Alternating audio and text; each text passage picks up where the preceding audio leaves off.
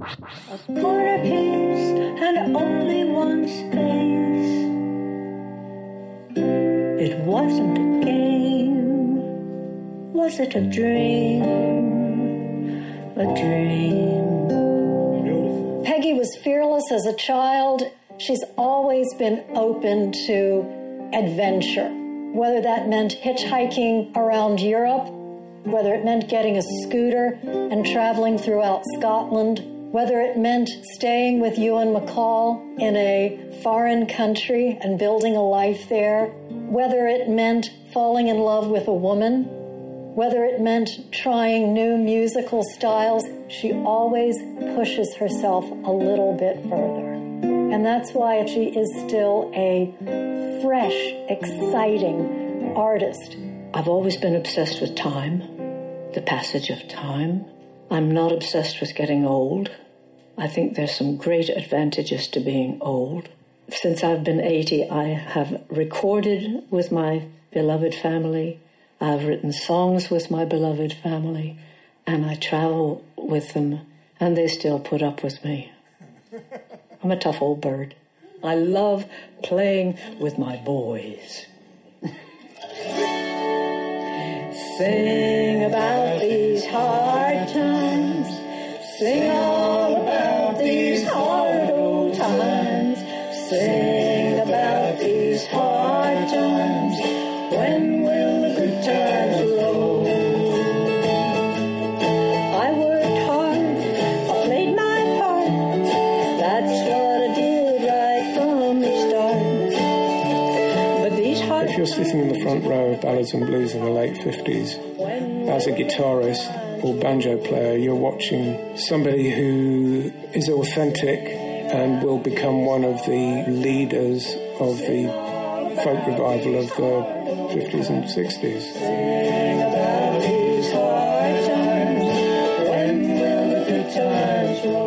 There is the radio ballads, which changed the way radio documentary was made. If you fish for the herring, they rule your life. They swim at night. You've got to be out there at night waiting for them to swim. On the wild and wasteful ocean. If you're at Greenham Common singing Carry Greenham Home, there's the woman who's written it. 30,000 women chant, bring the message home. There's her own legacy, there's the legacy of the two of them, there's Ewan McCall's legacy, which she was such a huge part of, there's the Seeger family legacy. She's done an amazing thing with her life. And not many of us can say that, really. When I see Peggy doing what she does and what she has done, the body of work that she's put out into the world, and the way that she chooses to move through it is inspiring. That's the bottom line. She never stops writing. She never stops singing and playing and trying to keep active in her field. She does amazingly well for someone who, by her own admission, doesn't think she's ever grown up. But then maybe a lot of artists don't ever grow up, and that's why they're good, because the child in them is still so alive. As time's my old friend, and death's my new kin, I'm not taking the journey alone. I am old, I am young, I am all that I've been, and I'm thinking of heading for home. And I'm thinking of heading for home.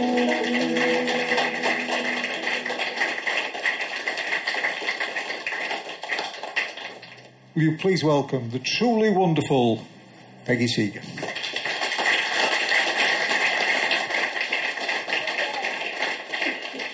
A friend of us all, Mr. Ian Clayton. Thank you.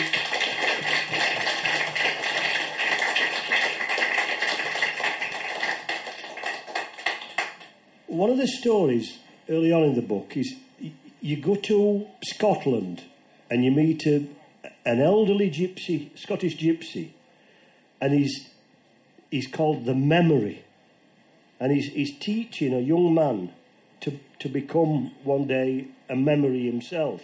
He'll know all the stories himself. And you talk about how the best stories go from mouth to ear. You hold by that strongly throughout your life, don't you? Well, one of the real strengths of the folk club was that singers stood up. I know this is not strictly a folk club, but in the early days they were folk clubs. And when you stood up, you didn't sing from a piece of paper. It was all up here. And this is your most important device, up here. You sing or you speak into someone's ear, and they pass it on. And it cannot be taken from you, excepting by killing you. I forget his name, but he was a traveller, a Scots traveller. They don't call themselves gypsies. The gypsies are the Romanis. The Scots travellers are the ones who were displaced by the clearances, which was in the early 1800s, I think, wasn't it? Yes. And Belle Stewart took us, she was a traveller, took us to see the memory. Would you like to watch him working? And he was so old. He was literally almost like a turtle. And he was in bed, and there was a young lad just sitting right next to him, like this, just concentrating. And he was relating the lineage of the Stuarts that went back into the 1700s, the 1600s, as much as he could. And he had learned them as a young boy and had been adding, whenever there was a birth or a death, he had it in his head. And occasionally he would ask the boy, now tell me about so-and-so who was born in 1850. And the boy would say, oh, yes, that was so-and-so and so. And his wife was so-and-so, and he had those children. It was astounding. And he didn't pay any attention to us. He was just bringing it forth from his memory, which I can do with a lot of my songs. I can just recite them to you like poetry because they're up there.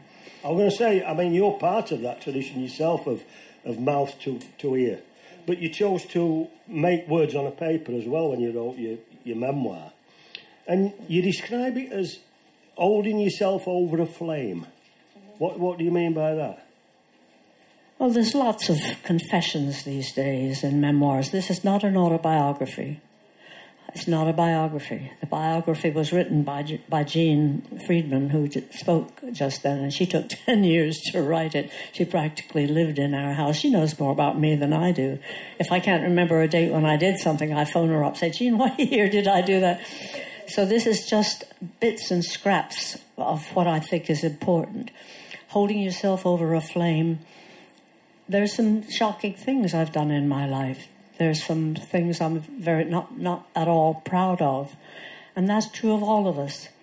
And one of the things that really disturbs me about being up on stage, even being placed that little bit higher than you, which has to be done, because if I'm down on the ground, I'm speaking into a lot of where the most of your bone is, which is in your head.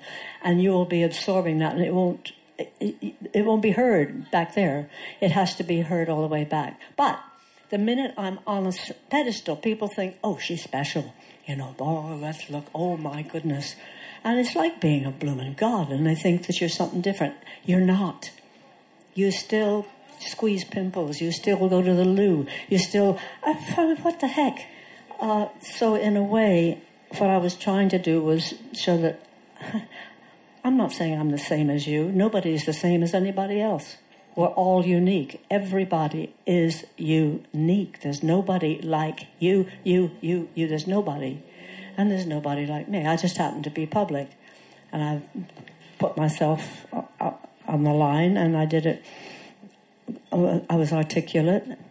And I think in many cases I was poetic, and I tried to use different styles of writing in it. So it's shameless. I haven't dissed anybody. I have people that I have hurt. I have people who have hurt me, but I'm not going to write it down because once it's in print, you can't take it back. It's like page 1. Whatever appears on page 1, you can't apologize for it on page 50. It's there. So it's just things that I think you ought to know.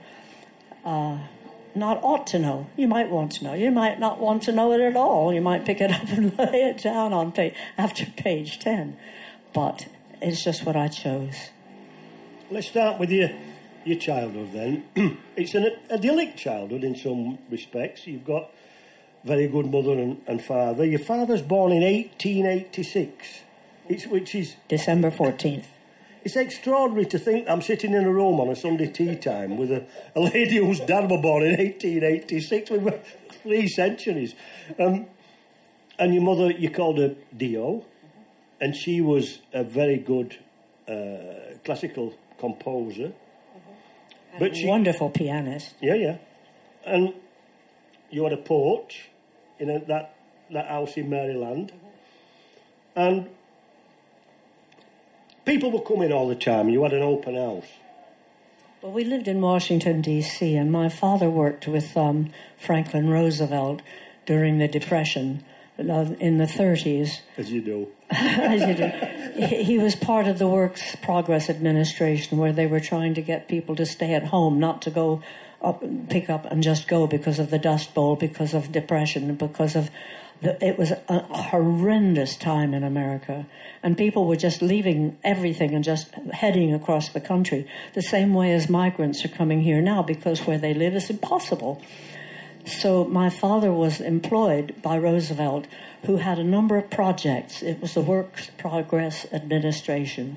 Some of it was building roads, some of it was building cultural centers, some of it was making people feel proud of who they were, where they were.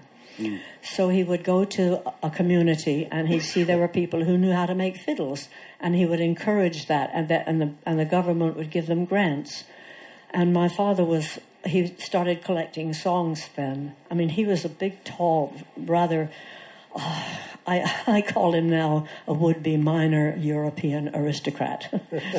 That he had been brought up to think that, his story is kind of in the book. And to think of him going into these miners' communities and textile communities and collecting songs and stories and putting them back in the Library of Congress in an archive that he helped to open up for these stories to be there. And it's still there, the archive. That's where I'm sending all my papers. They will all be in that archive that my father... And so I don't think that answers the question. As a matter of fact, I've forgotten the question. Doesn't matter. It's answered the question in a better way. Oh, yes, a lot of people visited. Yeah. People of all sorts, they visited. Mm. I won't press you on giving stories about them, but Woody Guthrie used to come with Woody Guthrie, Peter. Lead Belly visited. Pete Seeger came, Alan Lomax came, Ben Botkin came, George Corson came. There's an extraordinary story in it as well, where one day an artist comes and he puts a canvas out in the front of the porch and encourages you to splash about in paint. It was a porch about the size of twice this here, mm-hmm. And we used to sit on the front steps and just watch people going by. In Washington, D.C., it was a big house. So this guy came and he spread a big canvas, which is about half the size of this rug, and he splashed paint on it and told us to just jump in it. Well, we were kids. I would have been about 10, my brother 12, my sister 8. And so we jumped in with bare feet, because you walked in bare feet during the summer. You didn't put shoes on. And then we splashed. It was oil paint. And then we traipsed into the house with oil paint all over our feet. And my mother went ballistic. Yeah. Jackson Pollock was a bad name in our... Yeah. Yeah. Anyway, I don't know if he burnt that one, but he did burn some of his, and an awful lot of his are worth burning, I think. Yeah. One day I think you were about 12, you might have been younger, you were in a department store with your mother, and you got lost, and a lady found you. Just tell us who that lady was. She was a very statuesque black woman. We didn't call them black women then. We called them Negro women, which is, of course, a word for black. It's not used now because it's the basis of the word nigger. And she was gentle, she was kind, and she stayed with me until my mother turned up. Well, my mother was a piano teacher who taught 24/7, 7 days a week. No, not Sunday, she didn't. And she needed help. 4 children, a big house. And we had one, because white women didn't come to work in your house. We had Mary Ann, who came from Monday to Friday. That would be from about 9 till about 4. And we had Mamie Harrison, who came on Sunday when she'd been to church. So my mother needed someone for Saturday. And this woman said yes. That was Libba Cotton, the woman who made up Freight Train. And she took the... Imagine. As one does. We've got a little clip. Let's have a little clip. Have you got a clip of Yeah. Oh, I'm going to play Freight Train, and I'm going to play it in the style of cotton picking style. That's with 2 fingers. This finger and that one, and my thumb. That's 2 fingers, see. And when you play with 3, it's right kind of style, but I'm going to play this in cotton picking style.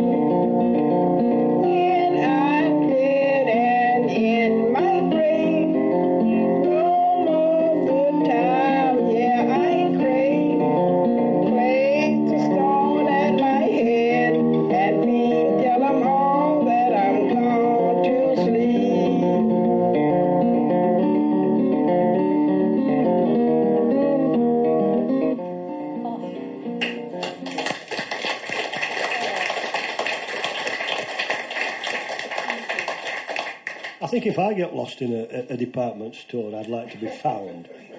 Well, we didn't know she could play like that. You didn't know until she came to your house? No, why would we know? Because all right.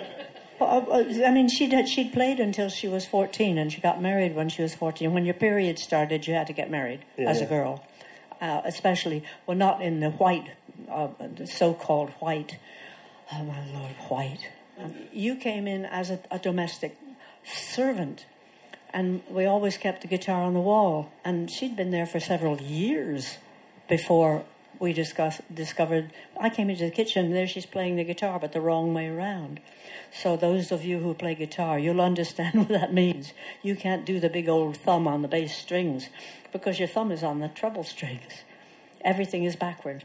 Mike and I learned to play it left-handed, and it was bloody difficult. Yeah. Yes, but Mike took her over after my mother died, and he took her out on concerts, and he opened for her for years, and she blossomed. And now she's seen as one of the originators of that Piedmont style, North Carolina music, isn't it? Yeah. They're putting up a metal, a big statue to her in I think it's not Chapel Hill. I forget. There's a trio of Raleigh, Chapel Hill, and another one. And in one of those where she was born, there's a statue to her. Yeah. Fantastic. Yeah, wonderful. That was Libba. Oh, she was wonderful. Let's get you to college then. You go to college in Cambridge, Boston, Cambridge in Boston. Yeah. And the college that you go to, it's like Harvard, but for women, is that right? Or... Well, we used all of the Harvard facilities. Yeah.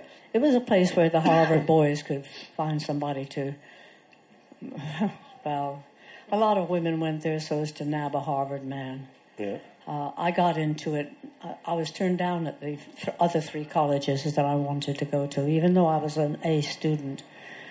I think my father helped to get me in there because he went to Harvard.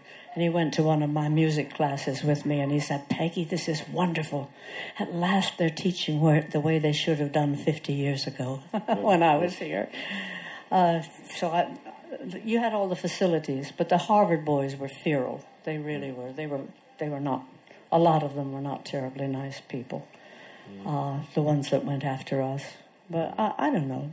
I shouldn't say things like that. You went but at I a just time. did. Yeah, it don't matter. They won't say it out to anybody. You went at a time when the Un-American Activities thing was doing its worst, and I've got to pick this up to read it because I can't see it from there. Have we gotten stuck in my childhood? No, we're going to move on. But you said the Un-American Activities blacklist robbed your generation of its best cultural dreamers and creators. Do you still hold by that? Yep, absolutely.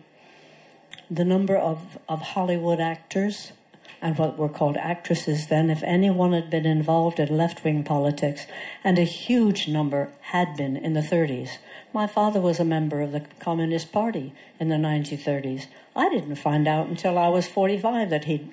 And I said, why did you tell us, Charlie, that you were a member of the Communist Party? He said, well, it was better you didn't know, so that you couldn't be asked questions or anything. So it cleared Hollywood of some of the best actors, writers, poets, singers, musicians. It just wiped the cultural slate clean. It really, really did. And script writers, some of them, one of our best ones, I'm trying to remember his name, he went to Mexico and started working under a nom de plume, and never got his name on the scripts that he wrote. Yeah. Was it one of the reasons why you wanted to escape America then? Would that be a fair question, or was it something entirely different? You came to Europe because you were invited by Alan Lomax. No. My mother died when I was 18. My father had lost his job because of McCarthy. My brother Pete lost the being able to work with the Weavers because the Weavers immediately were boycotted, blacklisted. Yes.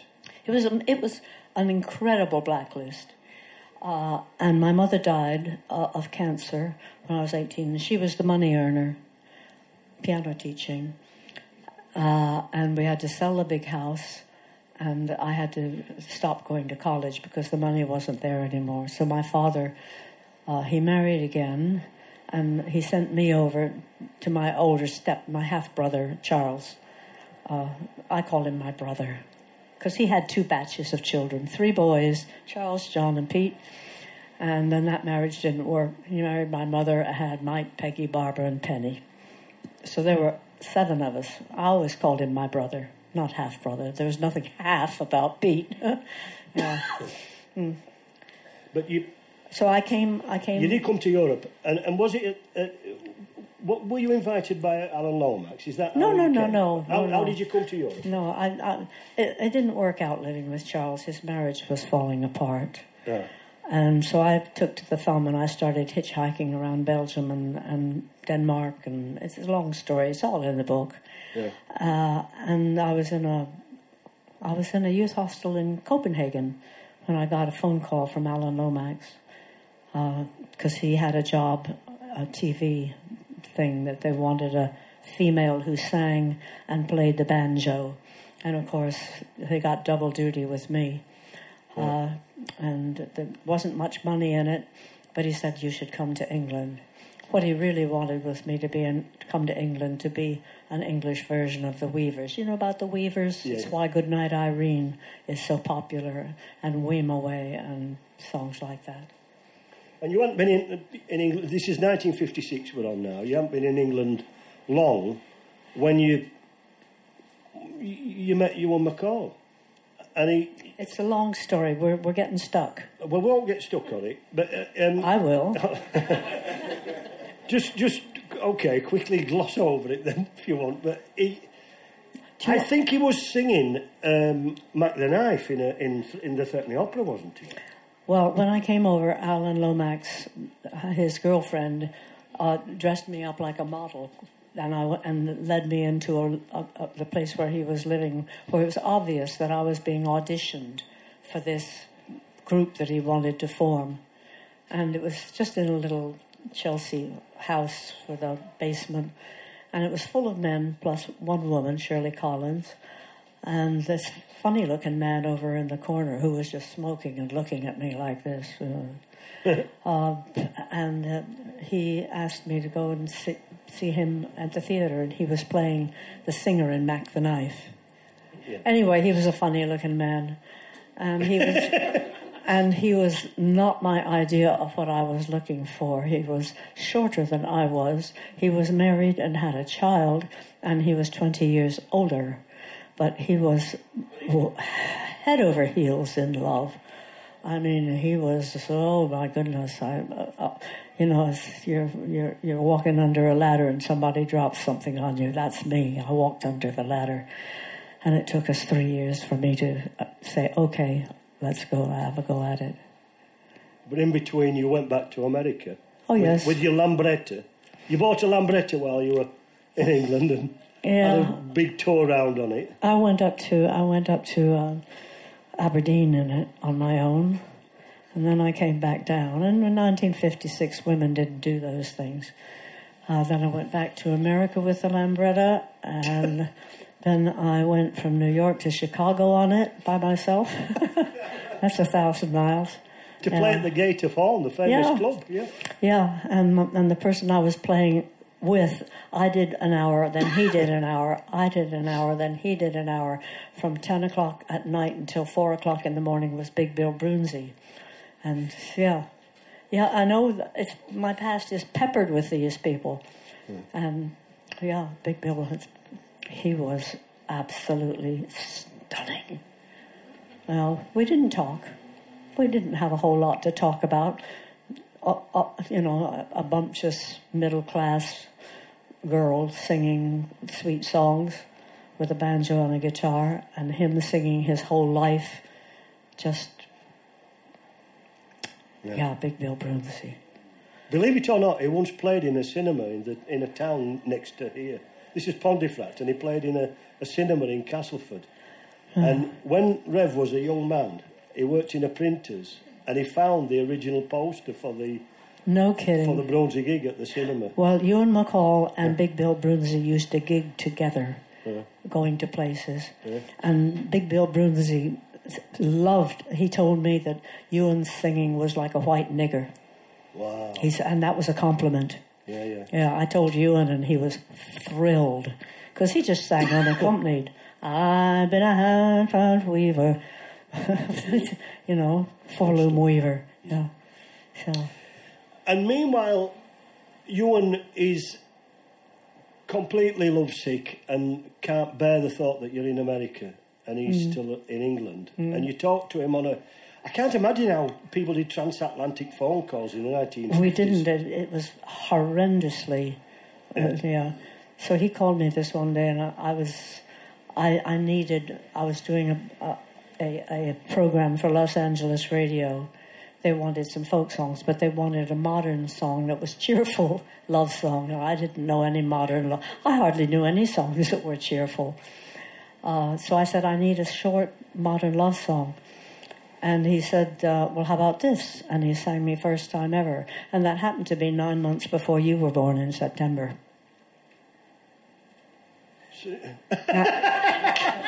How clever of you. 1959. Yeah. Yeah, so you I was see, born in September 1959. I know. Yeah. You have been Googled. Yeah. I also Googled Pontefract, and it's a pity I hate licorice. I can't stand it. I like fennel, but I can't stand licorice. It makes me want to never have liked it. Hey, you lived for a short while not far from here, though, didn't you? You lived near Selby for a while. Yes, when I wanted to write Ewan McCall songbook, because there's a mate to that book over there, which is called the Ewan McCall songbook. Yeah. Mine has 150 songs in it. His has 200. Mine weighs 3.5 pounds. His weighs 4. Yeah. So I have them both, but I'm practically sold out of those now. But I get more when I want it, but it's horrendously heavy. Let's have a listen.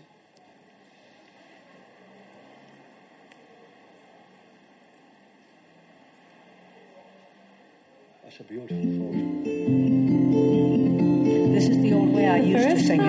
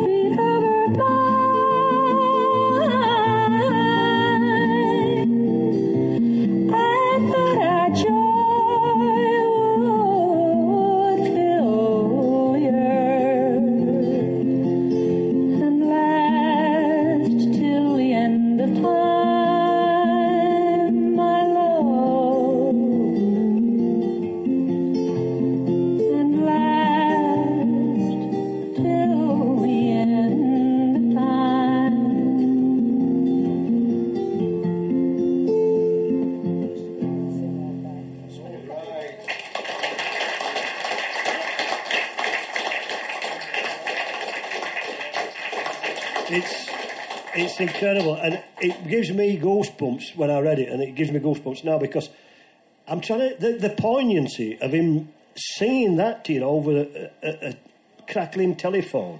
Well, he didn't sing it like that. I made it like that. Oh, you made it, of course. It was quite simple when he sang it. Yeah. He didn't do flowery singing, not really, and that was a bit flowery. But you know what to do with it. Yes, I did. I felt that the tune, the way Ewan MacColl wrote some songs, is very interesting. I don't think we've discussed this, no. And I'm not sure it's in the book. But he wrote songs that are in the folk idiom.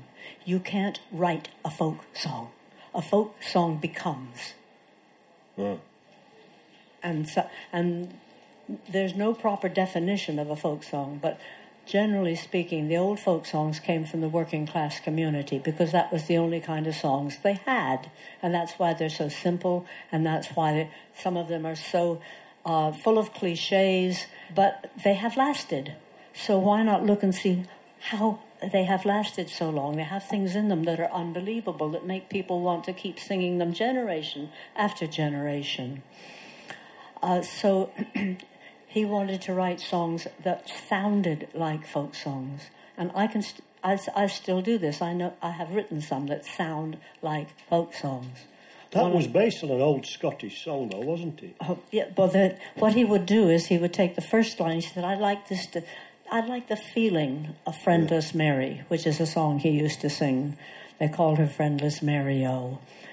And he would take the first line of a friend. This is an example, maybe not. I know the last line is from Friendless Mary. It's the same tune as Friendless Mary. But he would take the first line and he would change it. He would sing the tune over and over, the folk song, sing it over and over, then change just the first line until he had a new first line that fitted in with the other three. Got me? So he's got one line by Ewan MacColl, three by the folk. Then when he got one that fitted, he would change the second line. And so he had a new first, a new second, and then until they were all changed. And people would say, "Oh, that sounds familiar." I've done this with one song of mine that is on my album called "How I Long for Peace." We should address the issue of the Roberta Flack version of it, which is how a lot of people came. It's lovely. You didn't like it at first, though, did you? No, it was horrible. Well, Ewan said, "I wrote a song that was an hors d'oeuvre, a starter." He said, and she's changed it into the main meal. But it's been covered by 1,000 people, this song, this simple little song, each of them in their own way, and you haven't heard it properly until you've heard it in hip-hop, or you've heard it in gospel, or you've heard it in what I call barbecue quartet. It's been given any number of... Elvis did a version, I think, didn't he? Yeah. Ewan said he's singing it as if Juliet's at the top of the post office tower and Romeo's down at the bottom. Yeah. It's a personal song. And I felt very embarrassed singing it the first time ever. I lay with you, all the guys sitting there. And the story of our first night together is not... I suppose we won't. We don't need to repeat that. No, we don't need to repeat that. I'll move on because I'm just aware of time. But you started travelling in earnest as well. You wanted to stay in Europe, but then the opportunity came up for you to go to Russia at the 1957 Youth Conference in Russia. And you went and you performed at the Bolshoi Ballet. You sang Michael Row the Boat Ashore at the Bolshoi, didn't you? Is it true? Have I made that up? This was the meeting of people, activist people from all over the world, and I was singing gospel songs. Yeah. What? There's a lot of funny stuff in that chapter about how I really embarrassed you and by singing religious songs in a communist country. I blush to think of it. Yeah, the Bolshoi the Bolshoi Theatre is something to see.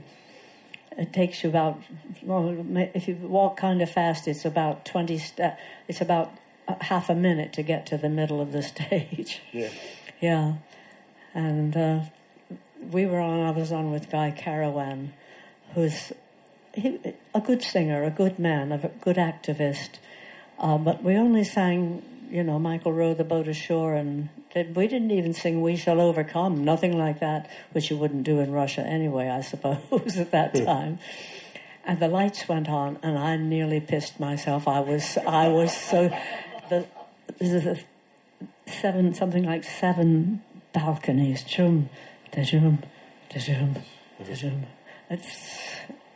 I'm putting it in a nutshell. And I wrote the book so that I wouldn't have to tell people the stories. Yeah.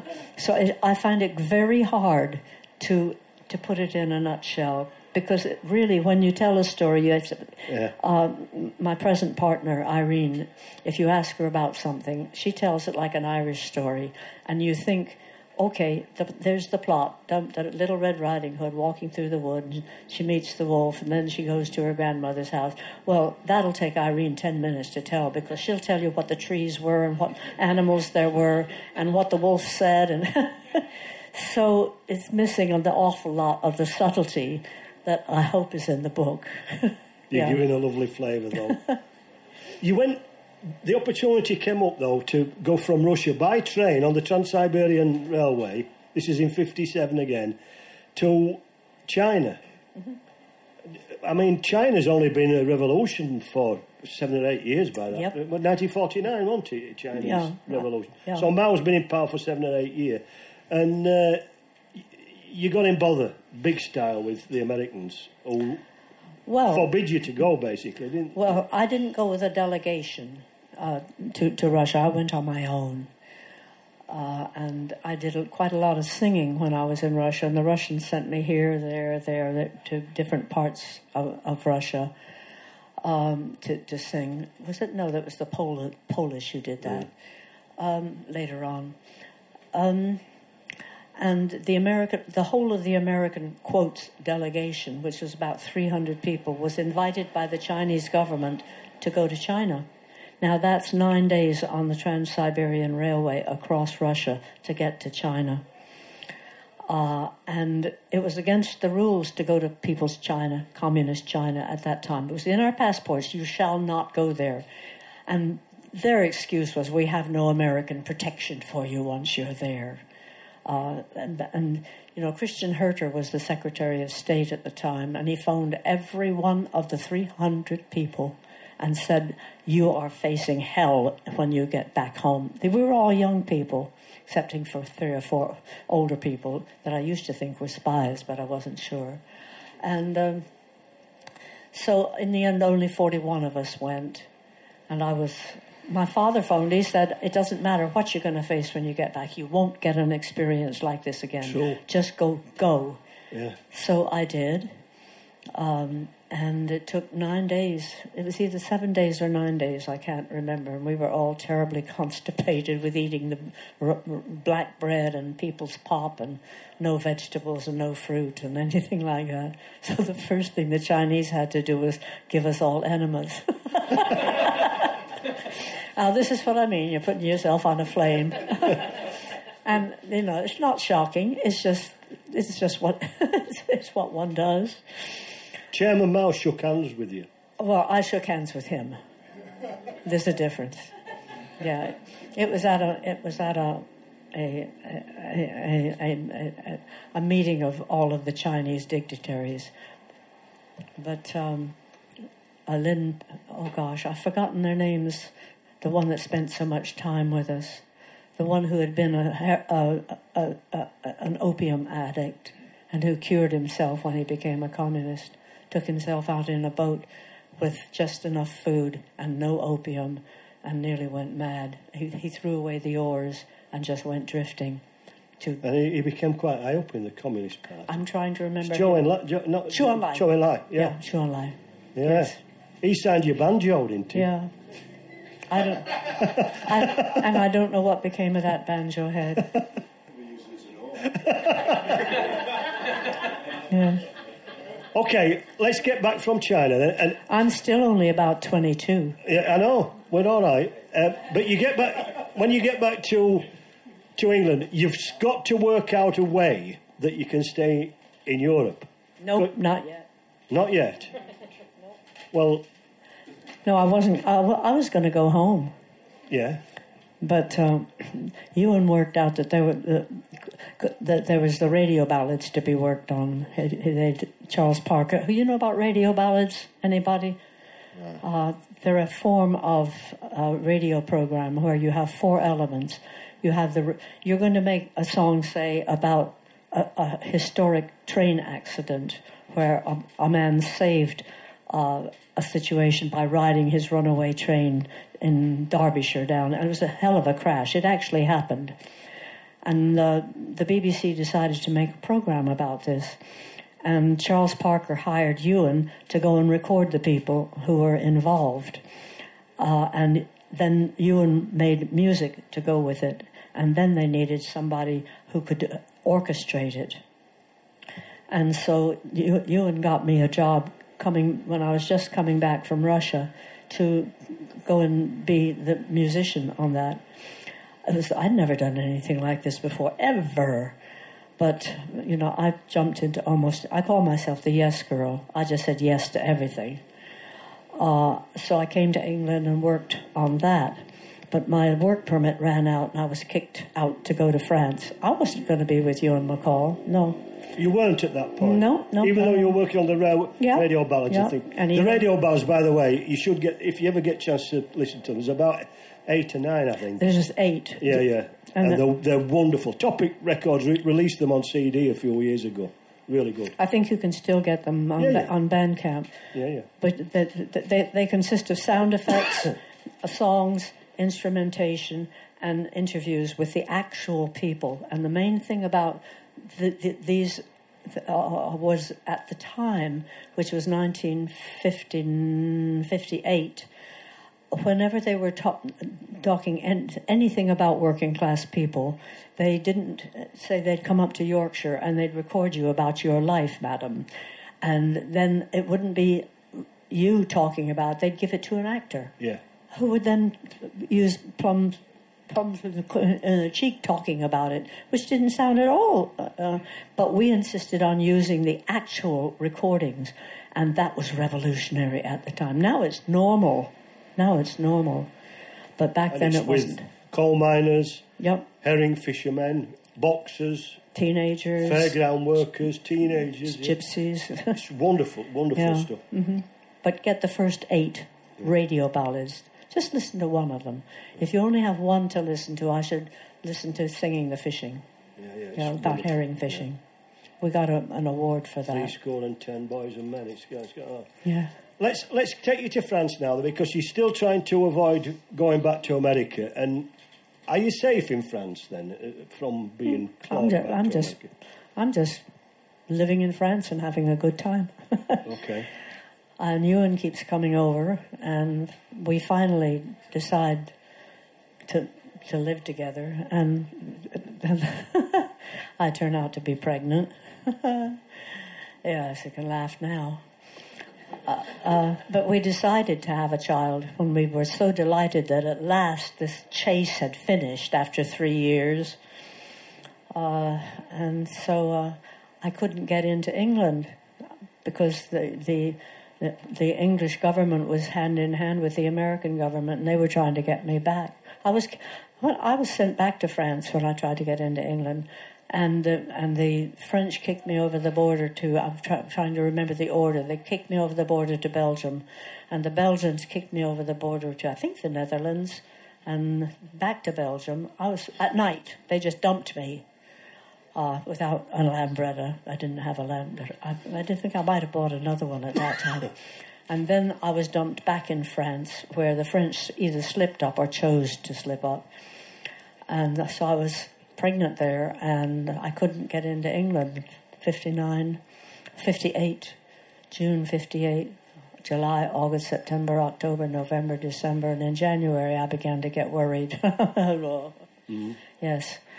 And you couldn't marry Ewan either? Couldn't marry him, he was already married. So I married somebody else. Yeah, a nice man called Alex Campbell. Do you remember Alex Campbell? Oh, wasn't he wonderful? Yeah. He was a rake. He was very kind to Well, yeah. I'll let you have a marriage of convenience. Yeah, I was Mrs. Campbell for 2 years. Yeah, yeah. He was a lovely man. And did that help you get back into England? Oh, yes, brought me back right away. On Ewan's birthday, January 25th, 1959, in the morning.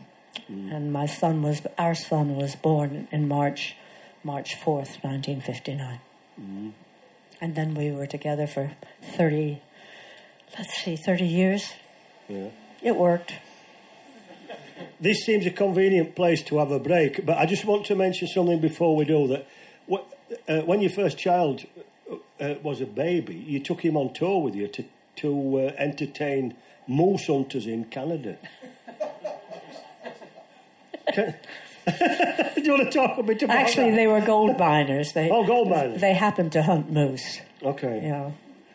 But that's the hard life of a folk musician. Yeah. At that time. Who on earth would take a guitar, a banjo, an autoharp, and a dulcimer, and I think, no, not the concertina yet, and no boxes of records yet, but a 6-month-old baby. Yeah. On a tour that was going to last 2.5 months. Who would do it? And I didn't use disposable nappies. I washed them every day, every night. Ewan did not wash nappies. He washed nothing. I was the wife. I did it. I fell for it. I felt it was my job. Anyway, he wouldn't have known how to do it. That's a good defense, gentleman. He said, "How do you do this?"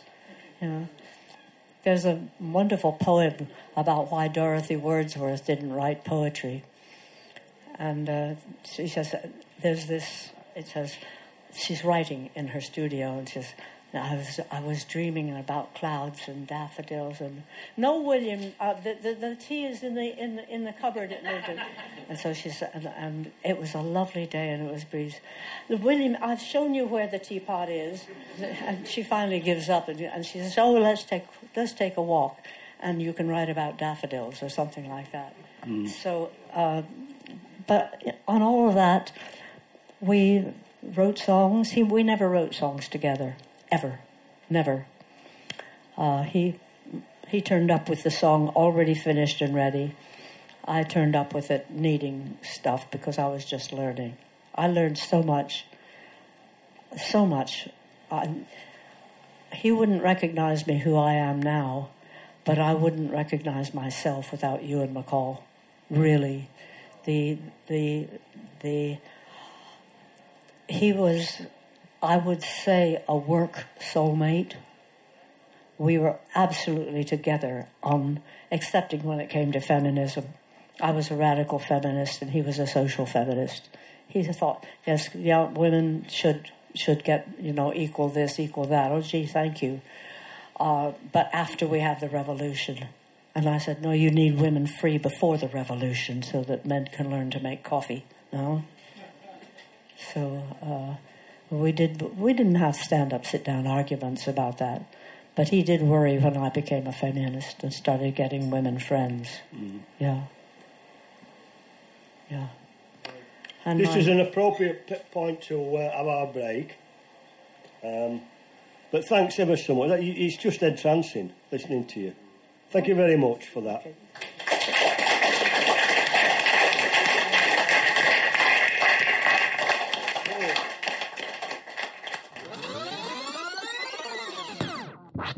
If the second half is half as good as the first half, it'll be absolutely superb. So will you please welcome back a friend of us all, Mr. Ian Clayton.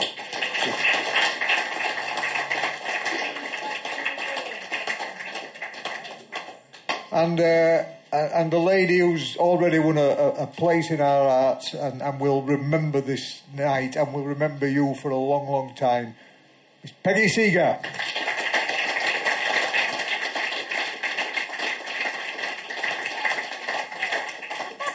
I was clapping for myself. That's good. That's good. And my kids would say par for the course.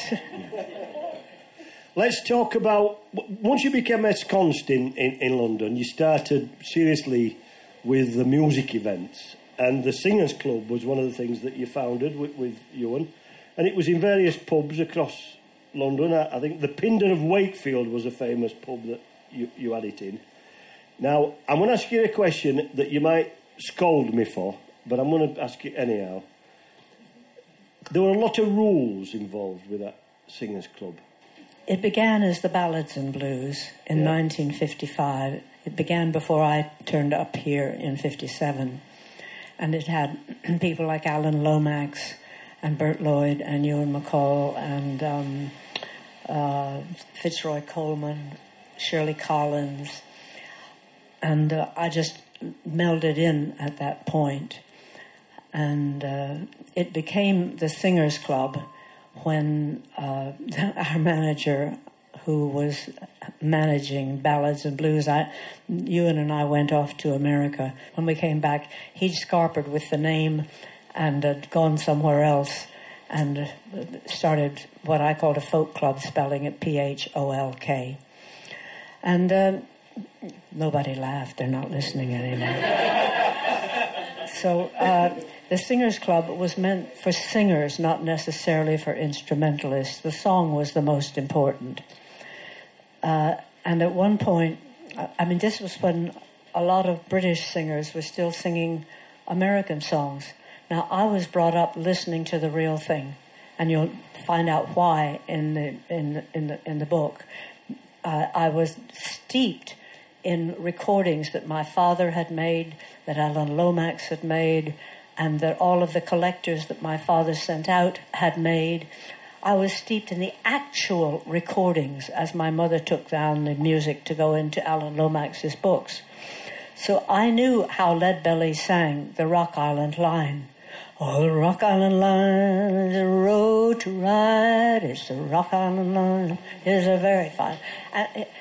The experience of this black man who was in a prison for murder, and his life was, you've no idea. Even if you read about it, even if you see films about it, you have no idea what those prisons were like, and still some of them for black people in America. So when I heard Lonnie Donegan singing it, or the Rock Island Line is the road to ride, or the Rock Island Line is the very fine, with Cockney vowels and that smart, I mean, he was doing what he knew how to do, but it was completely false. And this is the problem with Ewan MacColl and myself. Neither of us were actually, well, he was more than I was, but I learned from records. I learned from people who learned from people who learned from people. I was not born on an Appalachian cabin in an illiterate community, so I didn't know how these songs, they were not gut songs. I had heard them and identified with them as a child. So there was this London singer, and I forget what it was he was singing. It could have been Midnight Special. And it just sounded funny to me with the Cockney vowels. It sounded hilarious. And I'm sure with you being Yorkshire people, I am in Yorkshire, aren't I? Yeah. Oh, yes. I don't know where the broken bridge will lead over to.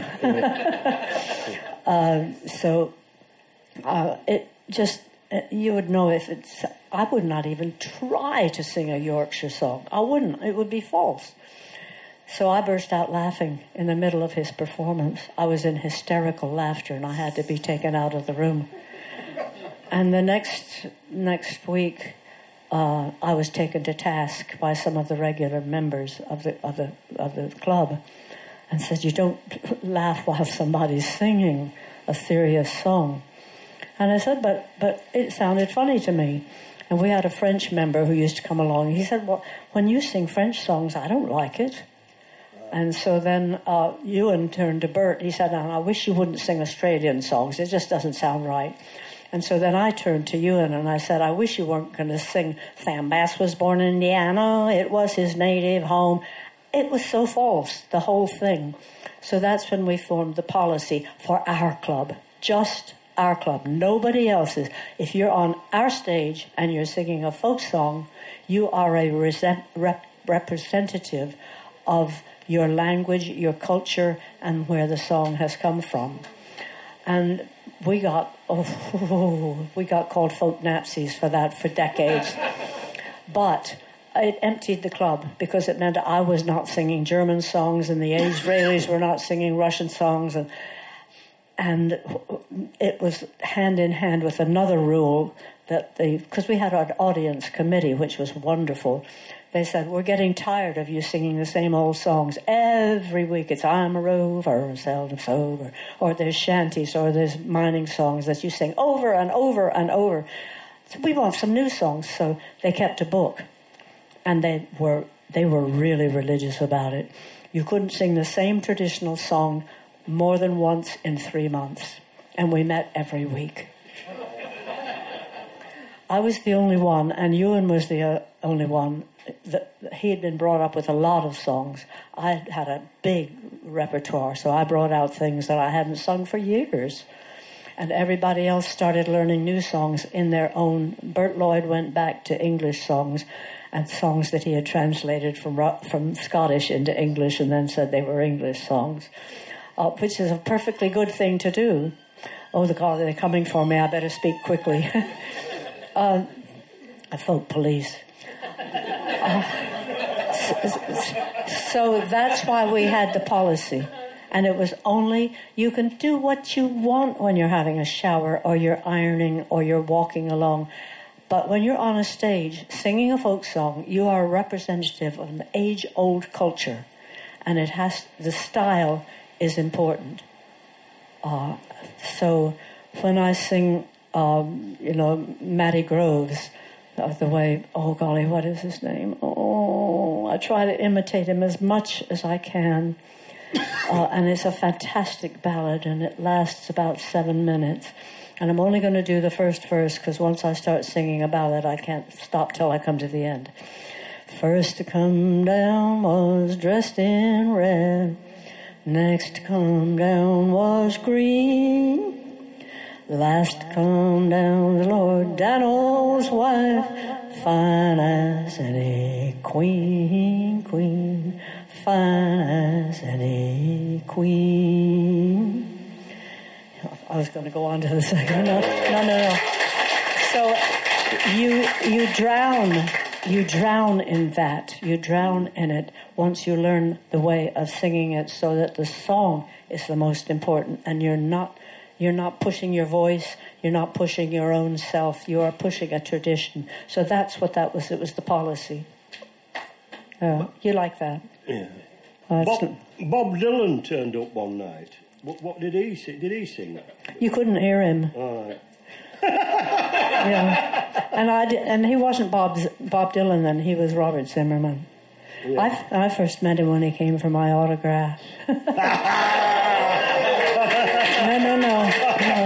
Ewan and I were somewhere in Minnesota. I think in Minneapolis. I'm not too sure. And I was only reminded of it the next year when we went back to the same place. He says, "You remember that little student who followed you around?" Yeah. And he had a little briefcase. I remember him because he followed us around, and he listened and he listened and he listened, and he came up for our autographs, and he said, "You know who that is?" I said. He said it's Bob Dylan, so I said, "Who's Bob Dylan?" I didn't know. I had no idea. But by the time he came over here, I think he was Bob Dylan. He wasn't Robert Zimmerman anymore. And I have respect for him. I think he's done what I did. I plagiarize all over the place, but generally I own up when I take something, and I don't know that he's owned up all the time. No, he hasn't. And he's done some fabulous songs and some terrible songs, I think. Yeah. And his early recordings, essentially he's not a singer, and he admitted this, but he sings, he's very authentic, and he's very rich. And he's written a book the same title as yours. Bringing it all back on. And he copied you, didn't he? Yeah. Yeah. But it saved me when that policeman stopped me on my van when I was in California, and I'm going way over the speed limit. Blue lights, blue lights, blue lights. So I draw up, and I have a motorhome at that time, a short one, 21 feet. And he was very handsome, this policeman. He stuck his head in the window and said, "Did you know how fast you were going?" I said, I only looked at it when I saw the blue lights. I'm very sorry. I was writing a song. And he said, oh, you write songs? And he says, I write songs too. And so we got into a conversation with this policeman and me. He says, what was your song about? So we started talking about it. And he said, are you here? Why are you here? You have a funny accent. Because I developed an English accent over my 30 years with you. And I know I'm digressing, but it's for the purpose. Carry on, I like it. So anyway, he says, what's your song about? So we start talking. And he said, and you're a musician, and you play the... I said, yes, and what do you play? I said, I play 6 instruments. Well, he didn't think much of that. And he said, and do you know Joni and Bobby? And I said, well, Joni came for my autograph in Newport Festival. Yes, I remember Joan Baez. And Bob Dylan came for my autograph in Minnesota. He said, but that didn't mean much to him. But we talked about our songs, and he let me off with a warning. So Joni and Bobby. There's an interesting. The interesting thing about the Bob Dylan for all the musicologists is that I think it was only his second time he'd ever sung a song in England. He came over to do that play, The Madhouse on Castle Street, and Martin Carthy tells that story about how he welcomed him the night before. Martin McCarthy did the right thing, yeah. You know, but when Bob Dylan sang at our club, he sang down like this, and and you couldn't hear him, and it didn't make any sense. We didn't have microphones. The early folk clubs, as you know, all of us old geezers here, we did not have microphones, and you had to pitch your voice to the back of, Anyhow, enough of him. The political fire stayed in your belly and in Ewan's belly right the way through. And I'm on to the 1980s now, and the miners' strike, which is something that interests us round here, started. And you both became quite active in the miners' strike, doing benefits and writing new songs. Well, we got involved in a lot of different. When a new issue came to the fore, we wrote songs about anti-apartheid. We wrote about teacher strike, printer strike, miner strike, textile strike. We'd been because Ewan had gut politics. He was brought up. If you read his autobiography, which is called Journeyman, the best part of it is the first quarter inch, which takes him up to age 20, and the book is probably about an inch and a half. It gets more bogged down in ideas and it's not so interesting. It's not so gut interesting. But his childhood up to the age of 20 was, honestly, to me, it was mind-blowing, so different from mine. And his hatred of the Tories and of the system were in his guts, so he never gave up that.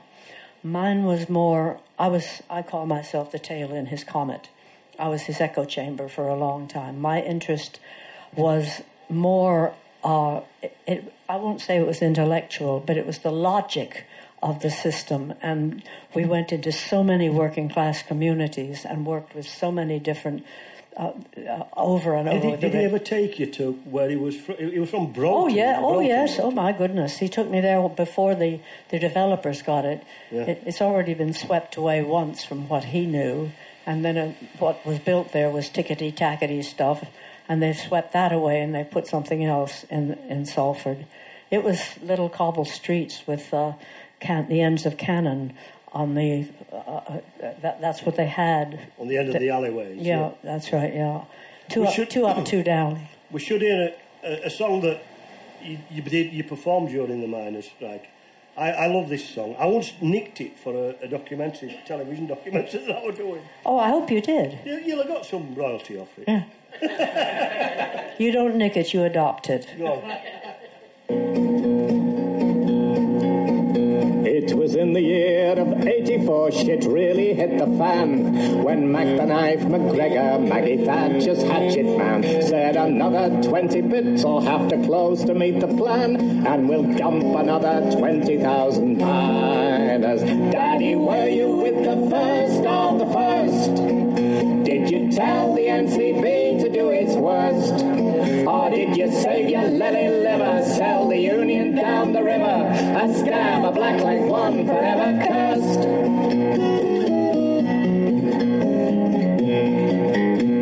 When Arthur Scargill heard the news, he cried, this Yankee slob is a gift from Cowboy Reagan and is here to steal our jobs. Do an axe job on the union for the crummy Thatcher mob, but we'll show him what it means to be a miner.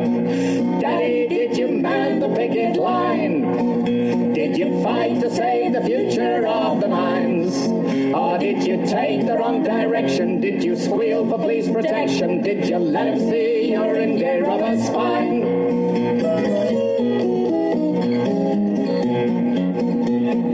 Well, the Yorkshire lads came out on strike and said it's evident the only way to stop McGregor and the government is to bring the lads out everywhere from Scotland down to Kent, and we'll show them what it means to be a miner. Daddy, what did you do in the strike?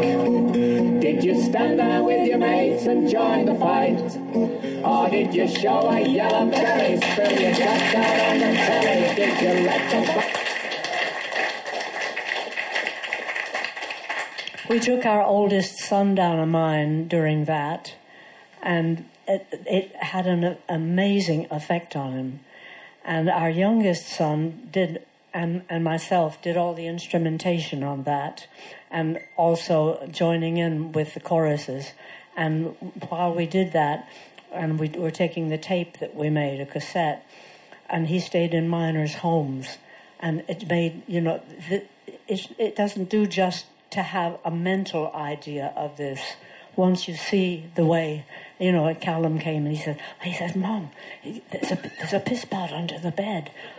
What if I want to do the other business? I said, you go use the piss pot under the bed. Yeah, because we had stayed in miners' homes. Yeah. So, yeah. Carry on with the politics then, because Greenham was a big thing for you. Let's come away from you now. You were an early supporter of the women at Greenham Common. Well, we sang for them. We were asked to sing for them when they were marched from Newport, and we sang for them in Melksham. And it was a fantastic concert because they were all asleep.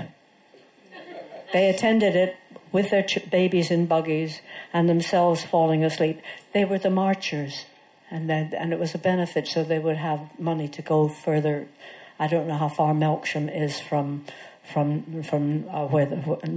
Newbury, and that was really something. They were exhausted. Greenham was my beginning a movement into feminism. I would say I'd already written Gonna Be an Engineer, and I'd already made, I think, my other Different Therefore Equal. Because when I wrote Gonna Be an Engineer, I wrote that for a critics group theatre performance. I never wanted to be an engineer. And it was full of big chords, different chords, lots of range, lots of words. And it was about freeing yourself as an engineer. So when I would go to feminist meetings, they'd say, oh, that's a wonderful song, now sing us another one. What? I had American folk songs where, she's got a baby in her arms and he's left, or he's taken her down to the river and shoved her in because she's pregnant, or the American folk songs, I'll tell you, women come out very badly in those. So then I felt I had to start writing songs about different feminist issues, and I was catapulted because I started writing them like radio ballads.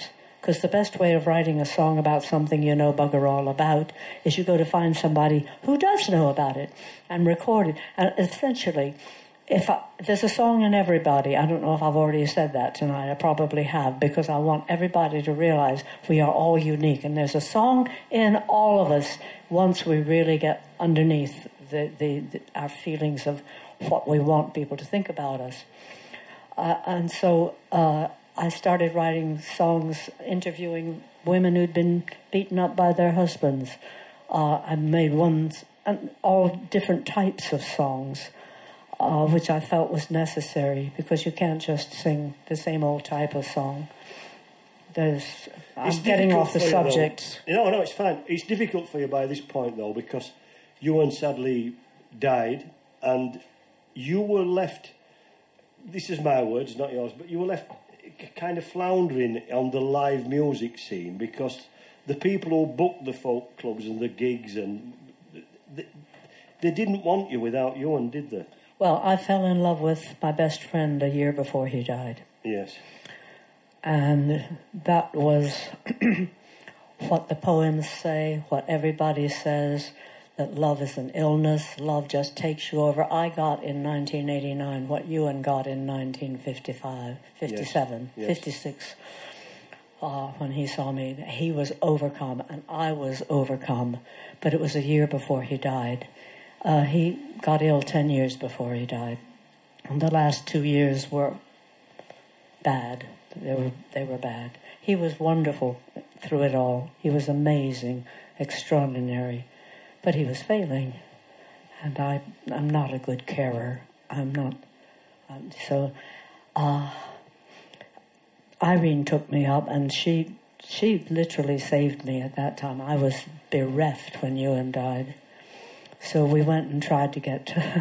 I tried to start out again. We tried to start out together. And the story is in there where one person that we went to be our agent said that I was a leftover of a dead duo, and that I wasn't commercially viable, and I was no spring chicken. I was told that to my face when I was 55. So Irene picked me up, and we made a marvelous CD called Almost Commercially Viable. and we sang together and called ourselves No Spring Chickens. Yeah, and we went out on tour with that. It's a wonderful CD. I love it. And I made a lot of love songs for her. I never made any love songs for Ewan. So Irene comes over in this book as a saviour in more ways than one. And she's so kind to you, because there came the point where you decided to move back to America, and you persuaded her to go. Yeah, but she didn't want to come. I know, but she went to be with you. Yeah, finally, she did. But we're not compatible to live together. Not really. We live completely differently. We want completely different things of life. But I'm hoping she lives in New Zealand. I haven't seen her in 4 years because I got sick, she got sick, then COVID came, and then ecologically it doesn't make sense to get in a plane and 36 hours from one end to the other. Yeah. It doesn't make sense. So we talk every morning and every night for an hour. And let's find out what we're doing. She says, well, I breathed today, and I hoovered the rug because the dog was, she's got a dog now, and I think she gets more pleasure from the dog than she'd get from living with me. The time came to move back to England. Yeah. You say that you feel more English than American. Well, I have sworn allegiance to the Queen. Have you? No. No. I never will. Even if they made me. Well, I once had to do in court. I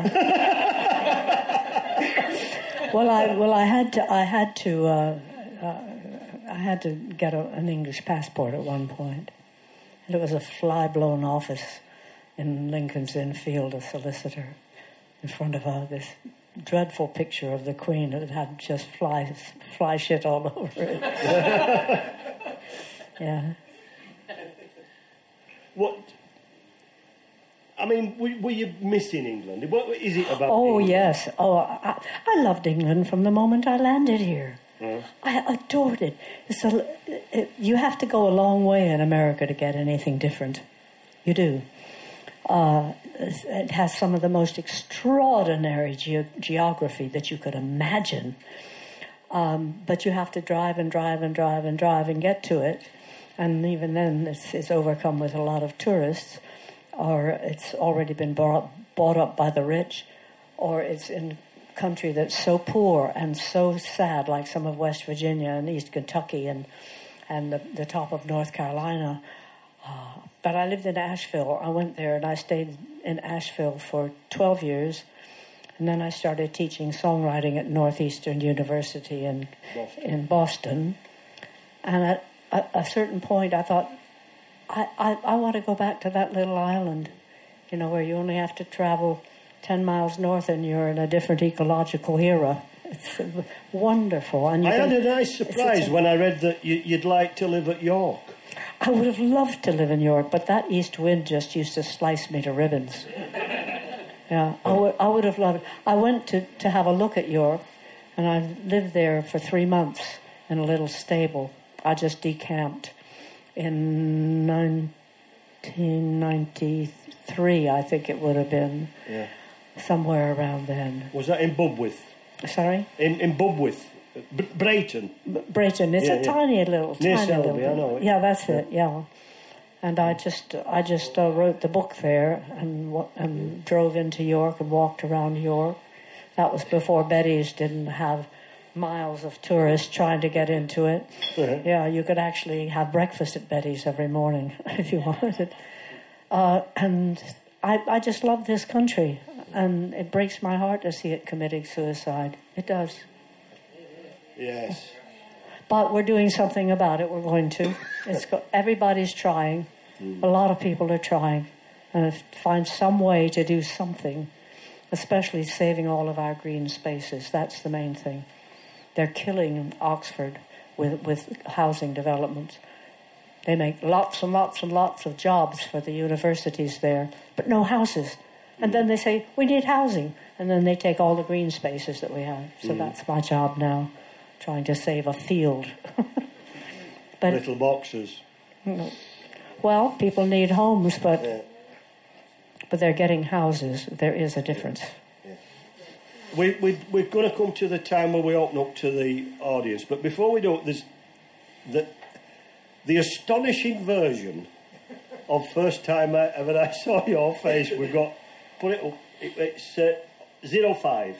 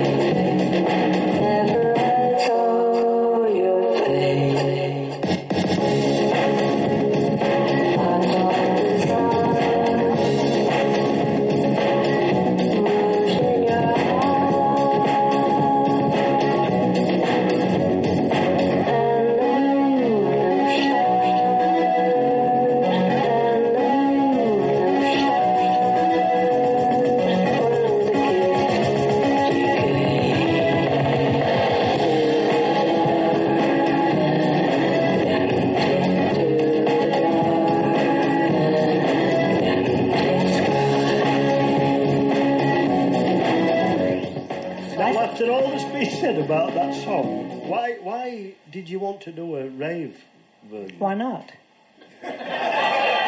We're not calling it a folk song. We're not calling it that's the two ends of it. I just thought, why not try it? It was suggested by my daughter's boyfriend, who is broadcaster.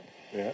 And broadcaster does some amazing. You have to sing unaccompanied, and I sang a number of unaccompanied songs for him. I was a little bit drunk, I must admit. And he made a fantastic meal. And my daughter said, now sing this without any accompaniment. Now sing this without any accompaniment. Because he had to have them without accompaniment. And he's done some fantastic rave music, really. Just using this and that and the other. Broadcaster, look him up. There's a full album of it, isn't there? Uh-huh, yeah. Just, some people sent a couple of questions in.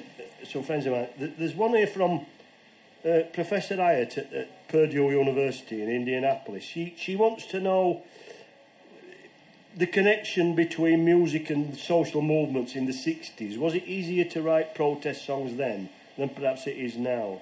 Well, we had the big unions then. And we had marches. You could march legally. Now all these things are being taken away from us. And the cult of the individual has risen up since then. And the working class communities have been broken up. And the protests, I'm not very good at writing protest songs. Not really.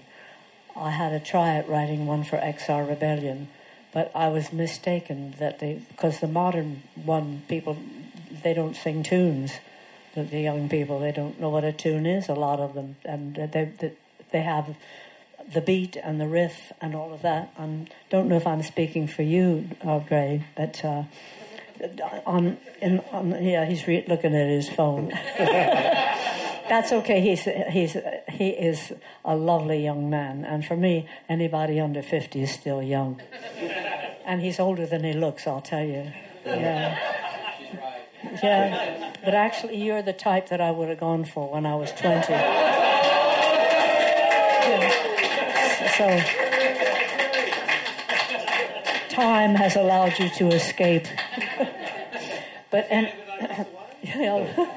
these days, I'm getting a bit weary of apocalyptic songs about what's coming up, and I think what we need to do is write what I call wedge songs. I mean, I don't have a brand. You can't say that sounds like a Peggy Seeger song. At least I don't think so, because I've written something that is so violent about extraordinary rendition, picking up people off the streets and taking them to Guantanamo. It's called Shadow Prisoners, and it really is violent. And then I've written one that sounds like an Elizabethan love song. And then I've written a funny one with a da-di-da-da-da-da-da-da. I've written a number of different styles because that's what I like to do. But a wedge song, I think, in terms of political importance, if you've bought the album, look at the song called Lubrication. Okay? It begins and you think it's about one thing, and you immediately start to salivate, and it turns out to be about something else. But I get you in by making you think it is about this that entrances you, and then it turns into something else. So it's a sex song about oil? Yes. No, not really. It's a sex song about tectonic plates. Okay. Similar. Yeah. Yeah. So I'm not into telling people how they should do this or should do that, because a lot of the old protest songs that you should get out on the demonstration and do this, you should object to that. What I'm trying to do is make many people, they probably already know all this. It just has to be brought to the fore, because we're in severe trouble with climate change. It's climate apocalypse, and we have to start referring to it as that. And having, it's not something that's being plonked down on us. It's another aspect of the same thing that makes the blood flow through our veins. It's the same aspect of what makes the trees talk to each other and the fungi underneath the ground talk. Yeah. The whole earth is moving, and we're moving, and it makes you feel that you can do something when you understand that we are part of what the earth is. That's what lubrication is. That's what the song is about. Yeah. Well, I've got another question from Gillian Moore, who's head of... I don't know if that was a good answer or not. It's a great answer. Contemporary classical at the festival, and she said Ruth Crawford Seeger is seen as a very important contemporary composer now. Her mother. How aware of this were you when you were young, and did she have any influence on your music? I blame it on patriarchy. My father, I think, was jealous that my mother was a better composer than he was. And she had been composing since she was 15. And she didn't have a big output. When she was 15, it was stuff for she taught piano at age 15. And she made up little pieces for her students. And then she started getting interested in making an American form of music. And if she was alive now, I would argue that, because the music that she made doesn't sound any more American than Schoenberg or any other thing. Once you get dissonant enough and modern enough, it can be from anywhere. It really can be. Yeah. But she made up very, very dissonant music. And that's what brought her and my father together. She came to study music with my father. He was 15 years older than she was. They fell in love. And then he decided that it was music for musicians. And that is what it is. It's music for musicians. Because a lot of it makes you feel very restless. A lot of it's very mental. My favorite piece of hers lasts a minute and 10 seconds. And is all in octaves. And it goes from the bottom of the piano right to the top, plays around a little bit, then comes right back down again. It is actually a mathematical theorem set to the way the accents are. It's piano study in mixed accents. This wasn't the mother I grew up with, and she was never mentioned that she had made up these unbelievable things. I mean, I was incensed when I found out at 35 some of the things she had written. And there was even a program on the BBC about 20 years ago where there was a number of panelists who actually said, and the American modernist composer Henry Cowell had just won an award posthumously for his work, where he played with his elbows. Some of this music that the modernist composers did was hilarious. And they all agreed that if she had been a man, she would have gotten the award. They actually, all of them, said that. So I didn't find out till I was 35, and I'm still incensed about that. I'm very angry about that. I'm going to open up to the floor now. Has anybody got a burning desire to ask a question? Hi, Peggy. It's not really a question. It's just that we've been following your Peggy at 5 on YouTube, and they've been superb. We'd just really like to say how much we've enjoyed them. But there's one that we really bond with, and it's the one that you did on lullabies, because we had as you called it, a stay awake child, and we had one as well, didn't we? Yeah. And we did exactly the same as you. But our song was what was it? Father's Chest, wasn't it? Yeah, grandfather's clock. Grandfather's clock that stood so. Grandfather's clock was too old for the shelf, and that actually put the child to sleep. Eventually. All children need, all they need is rhythm. Yeah. Paddy Tunney. But if anybody here has not seen them, they want to check them out because they are superb. They're fantastic and they're so real. It's Peggy at 5 on Sunday. That's it. Yeah. I'm starting another one on Facebook called Your Saturday Song, which is a song every Saturday, either made up by me or made up by someone else. Just so, and then the different types of songs. But that was during lockdown, and I got a lot from that as well as you did, so thank you. And the song is called Lullaby for a Very New Baby. Yeah. She was the one who was talking in the, yeah. Rufus Wainwright, as one of his most recent singles, is a beautiful version of one of your great songs from the last 25 years, Heading for Home. Yeah. I wonder if it's... Could you just talk about kind of your interaction with Rufus about that and kind of what you've said to each other about his version? I've just told him that I love it. I don't love everything that Rufus does, and he doesn't love everything that I do. But I really love what he's done. It's absolutely simple. He's kept the simplicity of it. And some of his recordings aren't... I think sometimes don't do justice to the song because they get over-recorded. Once you discover what a recording deck will do, and my son has a recording deck that's about 4 feet long, and he can do almost anything on it. Both of my sons do that. they're tempted to do all of those things. So the recent recording of First Time Ever that I've made is just piano with a tiny little bit of a synth instrument with it. And it's very, very simple. So what Rufus has done, and I've written to him, I've said, absolutely wonderful. Mm-hmm. Hi, Peggy. Just wondering, do you think that the folk song and the old spiritual songs, that they're becoming a bit of a lost art these days, that nobody's paying as much interest in them? There was a great documentary a few years back, American Epic, which was going back and kind of looking into all of those. I think Jack White was involved in it, but it just feels like they're becoming a bit of a lost art. I didn't get what the question. The old American spirituals and old geographical-based folk songs. Mm-hmm. There was an interest in them a few years ago. There was a documentary on television about them.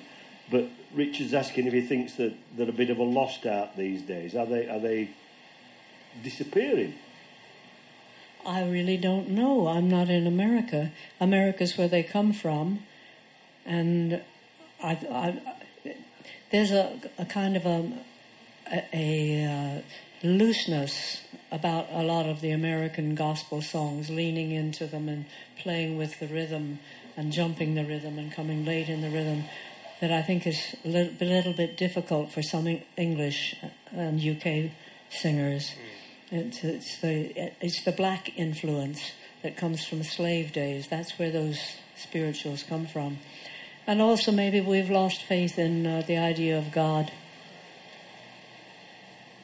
Full stop. I don't know. We need comfort songs. We desperately need comfort songs, but it's too easy to make ones that are just, custard. It's very interesting you say. Very interesting you say that, because I mean I'm not a believer in God, but what I've found very recently is I've been listening to lots of old spiritual music, especially stuff Johnny Cash did in the gospel days, etc. And I've been finding comfort in them and taking a lot of joy from that almost, even though I'm not a believer. Yeah, well, when you say there was a lot of interest, how did it manifest itself? Who did it? Where? I'd say there was a documentary called American Epic that Jack White from the White Stripes was involved in, but then he had people like Elton John and Nas, who's a famous hip-hop artist, recreating these old spiritual songs in a modern twist. Yeah. I think we need songs we can all sing together. I really do. At Greenham, we had a lot of chants and songs that had simple choruses. There was one thing we did at Greenham that was, we sat with our backs to those big gates for days and days and weeks and weeks. I wasn't at Greenham in the daytime, mostly later on. I came along at night. I was on night shift because the Greenham people in the day, they'd been there all day and they needed a rest at night. So we had night shifts coming on. And then when we had the day shifts, there was one interesting thing that we did that just proved that we really need to work together at learning how to sing. Because the only time the English and the Scots get together is in church. When do we, or when they're drunk? What do we, and then we don't sing folk songs, we don't sing spirituals, at least it's a long time since I've been in a pub inebriated. I'm afraid I can't take it anymore. So what do we have to sing together? But one of the things we did to show, we need something that attaches us to each other so we can hear each other. At Greenham, we sat with our backs to those and we sang whatever we could think of. But somebody had an idea to do this and started humming a note. Da, and everybody started humming the note. Da. Now, if you can do that, da. I can't hear you. Hum it. Da. You have to breathe out when you have to sing. Breathe out first, and then you'll take a big breath in. So everybody breathe out. Shh. Now you're taking in a good breath. Da. Now, whenever I change, you have to follow.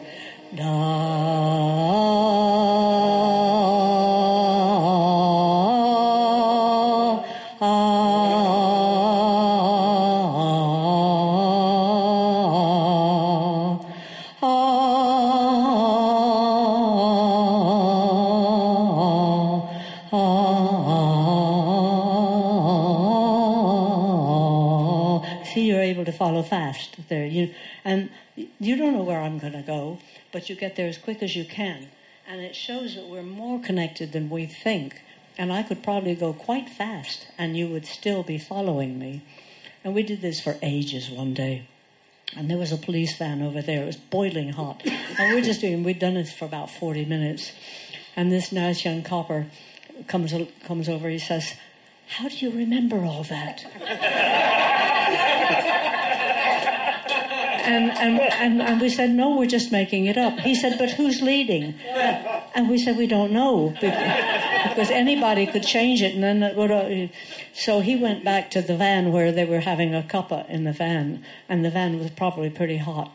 And the door slammed, and a minute later, we heard this, da da da da da da da da da da da da, and the van was rocking back and forth like this. And we let them just go on. We're still sitting there going, oh. And finally they opened it up, and they're all sweating in there, and they're all looking like this. And we're still just singing, oh. But you did a pretty good job of catching me up. You really did, yeah. So it just takes a willingness to work with other people, and if you sing together, you can bring together things that don't happen otherwise. So that's the kind of thing we need. Is one of the songs on the CD, which is called "How I Long for Peace," and it has a chorus, only 5 verses, and it's very singable, and people are learning the chorus. And already they're beginning to sing this when they're on lines and things like that, things that everybody can sing. But the Gospels are not necessarily a natural form to us. I don't know, not really. There's a very weird singing that they do up on the Western Isles of Scotland, the psalm singers up there, where they all join in at different times, and they all have their own harmonies, and it's amazing music to listen to. What's it called? Psalm singing, SALM. Oh wow, interesting. And it's particular to the Western Isles of Scotland. I'd never heard of that. I've heard of the walking songs, but not. Well, it's not akin to the walking songs because it's the Free Presbyterian Church, and there's about 7 or 8 churches left that still do it. Wow. And it's like the musical equivalent of watching a murmuration of starlings. You know how they all acrobats in the air and moving about to their own rhythm. I will look it up. Thank you. Look it up. I will. It's and that's what it reminded me of when you started doing da da. Mm-hmm. Then everybody joins in at their own time. They all find their own place. They all find their own house. It's incredible music. Gosh. Sorry, go on. An easy question this time. Out of all the instruments you play, which gives you the most pleasure and which do you love the sound of? I started playing the piano when I was 6. And by the time I was 15, I was really good. I was playing a lot of the really difficult piano stuff, and I was practicing 2 or 3 hours a day, which was hard for a 15-year-old. And I kept that up until I went to college, and then I didn't have a piano anymore. I learned to play by ear, and I learned to play according to and I loved it. I had I stopped playing. I never had the nerve to play at recitals. I mean, my mantra was I never got through a recital in one piece, nor got through one piece in a recital. I only had to miss one note and I would panic. Whereas folk music, you miss a note, maybe make a mistake, and then you make it again and then you resolve it and people think you're very clever. But the piano is what I'm most going to now because this arthritis thing on my finger, has literally floored me for banjo and guitar and auto harp, anything that I have to do delicate. But I thump away on the piano and I make very simple accompaniments like I did. Do look up the new version of First Time Ever. Just go on YouTube and say First Time Ever. I think we'll have a look at you playing piano. Have we got the Jules Holland clips?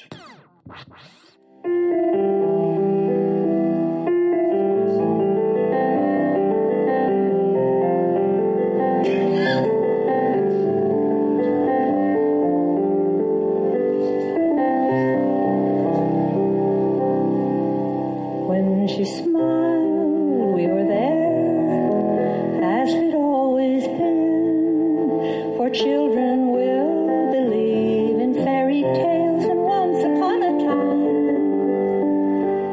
When she went to the ball, we were there to see it all. Then we were with her, we were together with each other, we were never alone. When she cried, we were there, as we always are. We only want to share, though happy endings never may come true. When she fled from the ball, we were there with the camera to see it all. Then we were with her, we were together with each other. We were never, never alone. How we yearn, how we bleed, how we hunger, how we need a god or goddess to be with us, to be the one we want to be. When she died, we were there, as we'll always be when fairy stories end. Then we'll turn the page and find another one who will smile, who will cry, who will dance for us and die. That we may come together, cry together, hope and dream and sigh together. And never, never, never, never be alone.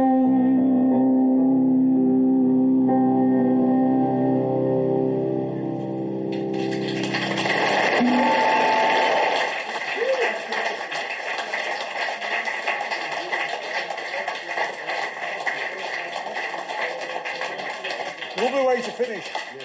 Yeah. We have got one more question, actually. I forgot. Am I taking you back to guest house tonight, or is it Dre?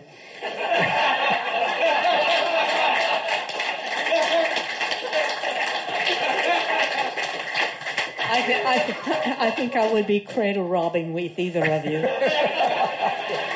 And if you go, if you haven't had enough of Peggy, and I'm sure you haven't, there's an interview on the Strange Brew podcast that Jason runs with Peggy. So there you go. And the man himself, Ian Clayton. The truly wonderful, and I mean that from the bottom of my heart, the truly wonderful Peggy Seeger.